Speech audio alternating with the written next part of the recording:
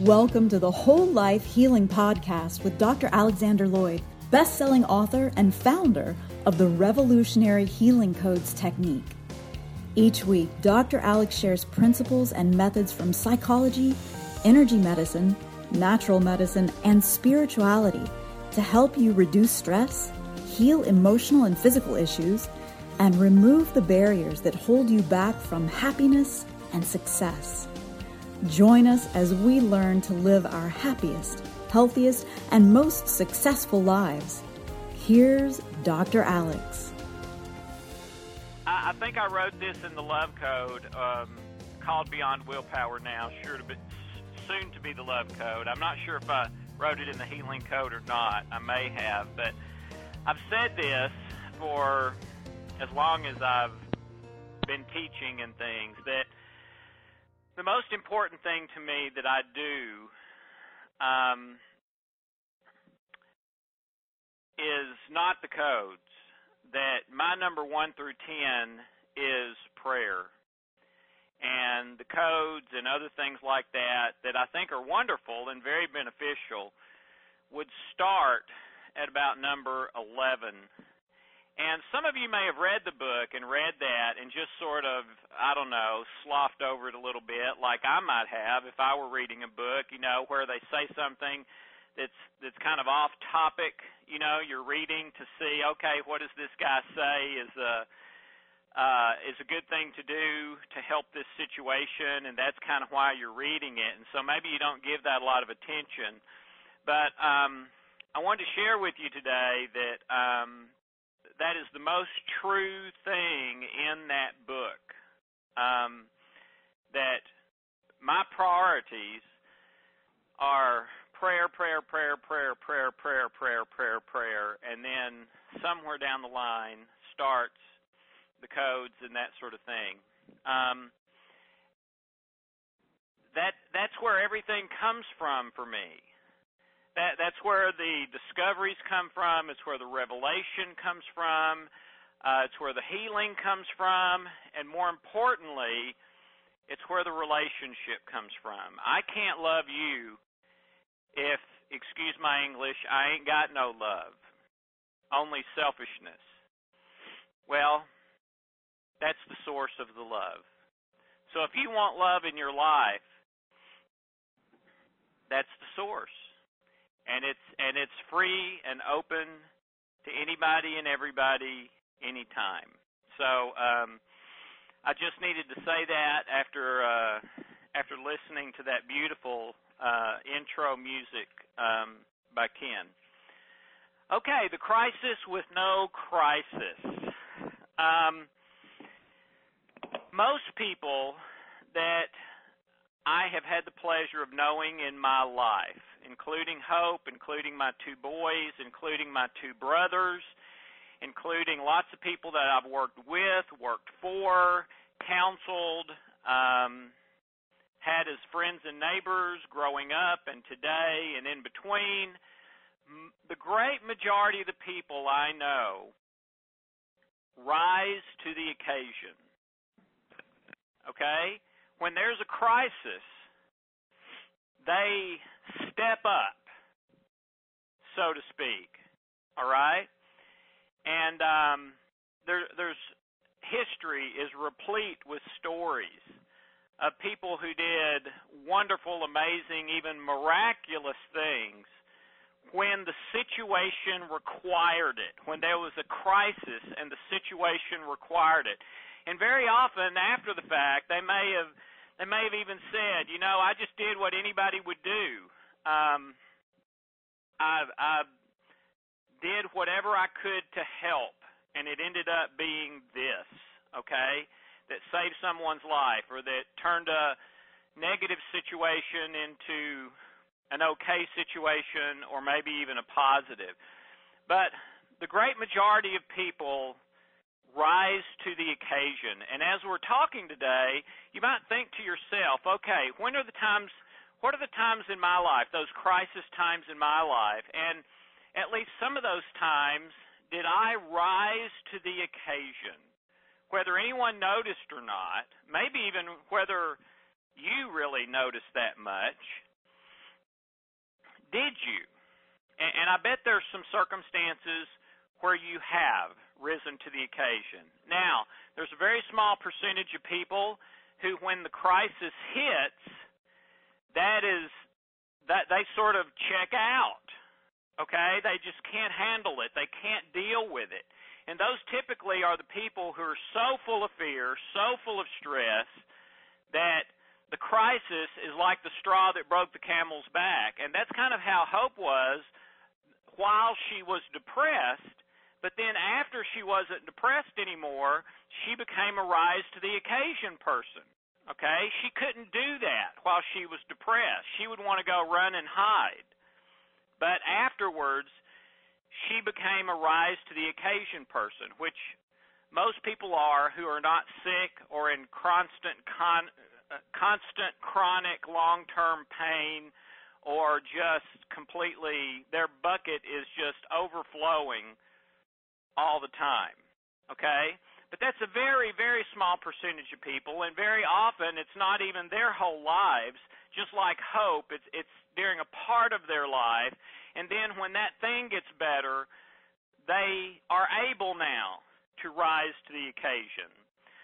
For the great majority of the people that I have worked with and had the pleasure of knowing in my life, the hardest time to live in what I call de facto love, true love. There's placebo, nocebo, and de facto. Placebo means believing a lie. Nocebo means believing a lie. De facto is the reality. Whether you like it or not, whether it's what you wanted or not, the true reality of the situation. So de facto love means true, real love, the thing that all of us want. Well, for most of the people that I've known, the hardest time to live in de facto love sometimes is when nothing is really going on. It may even be boring. I know when Hope was depressed, I stepped up and was on the job, and I felt my love for her greater when she was, struggling and in pain. All right. Hope had an appendix at one time in her life and had emergency appendectomy, okay? When that happened, I felt my love for her much stronger than when nothing is going on, okay?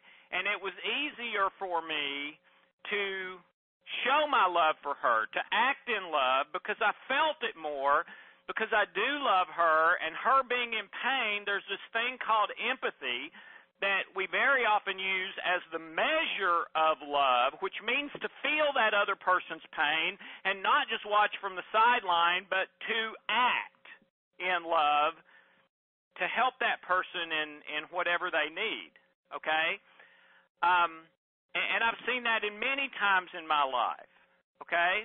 And it's happened in my life. I grew up in a very religious home. I would even say a strict religious home. You've heard me talk about that. You probably read it in one of my books if you've read one of those, because I think that's in both, okay? Well, an interesting thing about that for me, too, is for me, the times that I would tend to get really messed up with that terrible three-letter word, S-I-N, sin, was when nothing much was going on, and I was kind of bored, and that's when I would end up getting into stuff I shouldn't get into, even if I knew I shouldn't. But then if a crisis thing happened, I would step up, I would straighten up, I would fly right, and I would be there to help in any way that I could, okay? Well, I would guess that for the average person, not maybe a really sick person, but for the average person, less than 1% of our life is what we would tend to call a crisis time, okay? Less than 1%. That means that 99% would be not a whole lot is happening, nothing really awesome, nothing really bad either, sort of a normal day, maybe even at times kind of boring, okay? That would be 99% of our life, okay? So if you were going to weigh something, okay, I can get something right 1% of the time, or I can get something right 99% of the time, which one would you choose? Well, it's a silly question. You'd choose the 99%, right? You'd say, okay, that 1%, even if I totally mess that up, the whole 1%, that's still a pretty good life if I've lived in de facto love, stepped up, done the right thing, the loving thing, the good thing, 99% of the time in my life. That'd be pretty good, right? Yes, I'll answer that myself. That would be really good. And I would say most people don't do that, okay?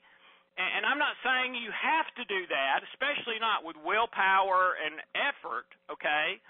I'm just trying to give you a perspective here today. But we tend to think, okay, the time when not much is going on, maybe it's kind of okay that I choose sin or choose fear or mess up, okay? Because, after all, there's no big crisis thing going on. I've got time to repent. I've got time to confess. I've got time to change. I've got, but if I thought today was the last day of the world, I know good and well I would never do that today. I would do right. I would step up, okay? Well, are you doing that in your life? Are you choosing for the 99% time of your life to step up, to choose de facto love, to choose what is right, to choose God, to choose other people, to choose yourself in love, not selfishness, okay? Or, like me and like a lot of other people, do you rise to the occasion in the 1% of the time and stumble during the 99% of the time? And I would suggest today that that's been the case in my life and most of the people that I've known and worked with. So maybe, is it possible that our priorities are wrong, that our thinking is wrong, that maybe even though that kind of thinking is a deception in and of itself, trying to trip me up, trying to keep me from being happy and healthy and successful and have awesome relationships long term, okay? And I believe that is the truth. The 1% of the time, the true crisis times, and maybe for a small percentage of people who have chronic long-term illness and things like that, it would be 5% of the time, still leaving 95%, okay, where, it's not a crisis time, that 99%, that 95% may be the key to your life. Even though you're thinking, okay, this time doesn't matter all that much, but if there's a crisis, I'm going to be there and rise to the occasion. Maybe we should be thinking almost the opposite, that the crisis with no crisis is the 95 to 99% of the time when no big thing is going on. And if we can live in de facto love during that time, that we might see our life dramatically change.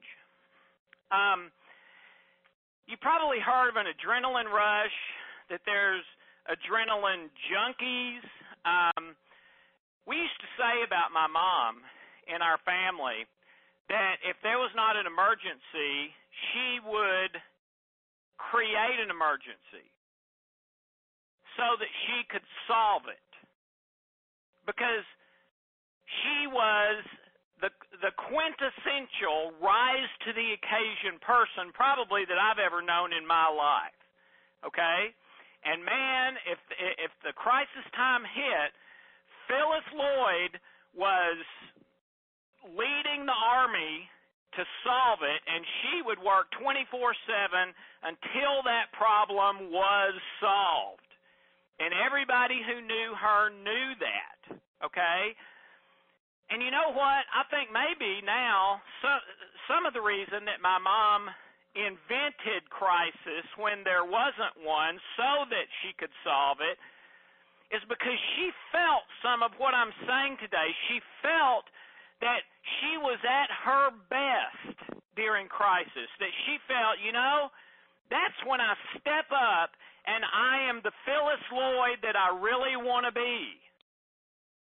And so she felt good about herself during those crisis times when she stepped up, did the right thing, lived de facto love, helped people, solved the problem, whatever, okay? And I found myself in life, especially during my early years, doing that some as well. Surprise, surprise, I'm her son.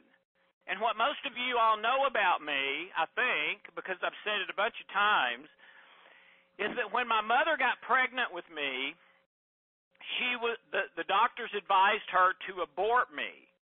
Now, this was back when abortions were illegal, except if the mom's life was in danger significantly. In other words, if the doctor thought there is really, really high percentage, serious concern that if the mom has this baby, she will die, and that's exactly what the doctors told my mother. But she said, no way.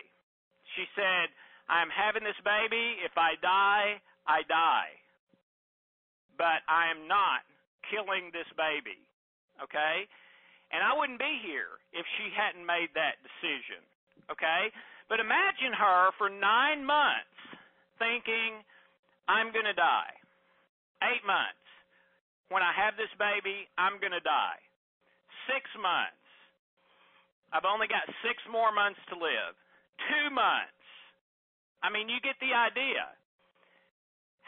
What do you think that would do in her? I mean, that was 9 months of life or death crisis, not only for her, but for me. Because every feeling and thought she had, I had inside her. Okay? So in the early years of my life, I found myself kind of an adrenaline junkie, and I think it was part of that same thing with my mom and the 9 months. And by the way, she did not die, but I almost died. She had me, and within a week, I had gone from 8 pounds to about 4 or 5 pounds. The doctors were seriously thinking that there was a good chance I was going to die. My mother got up out of bed. She'd had a C-section for me. She got up out of bed, unhooked the tubes, grabbed me, and started walking out of the hospital. They grabbed her, said, Ms. Lloyd, you can't leave. She said, I'm leaving. They said, you can't leave. She said, will you watch me? I'm taking this baby out of here, and I'm going to make sure he lives. He's going to die if he stays in this hospital with what you guys are doing. And they made her sign these papers, but they let her leave. And she stayed up with me 24/7, making sure that I started to finally eat and not spit it out. And I lived, okay? So I was brought into this world in crisis, programmed, I'm going to die when in 8 months and 6 months and 2 months, see, all that came through to me too, okay? And so in the early years of my life, I would rise to the occasion, but then sin and mess up during the 99% of time when nothing was going on, okay? I think if we would reverse the priority and say my priority is the 99% or the 95%, when the crisis time comes, we would automatically rise to the occasion. We don't even have to worry about that. It will happen, and it'll happen every time. But so many of us are killing ourselves with our attitude toward the 99% of the time, which is the crisis with no crisis. It is most important to stay focused in love and guard your heart in normal times during the 95 to 99% of the time. So this week, as you pray, as you meditate,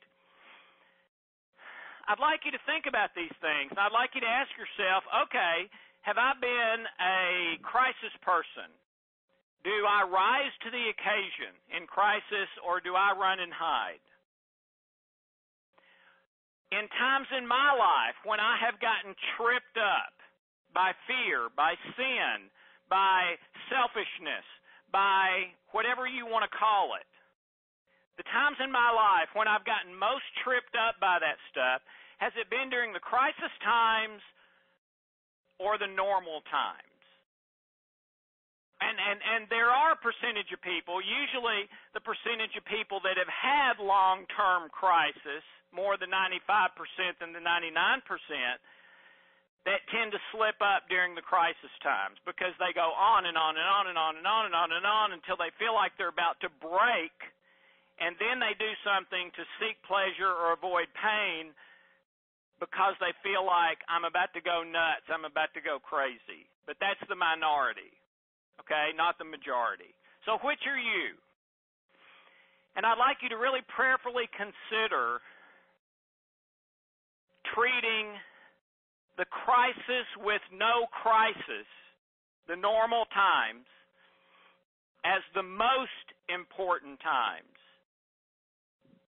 And making a vow to God, to yourself, but don't do it lightly, don't do it unless you mean it, that from now on, I want to prioritize, I want to focus, I want to be faithful, I want to live in de facto love, I want to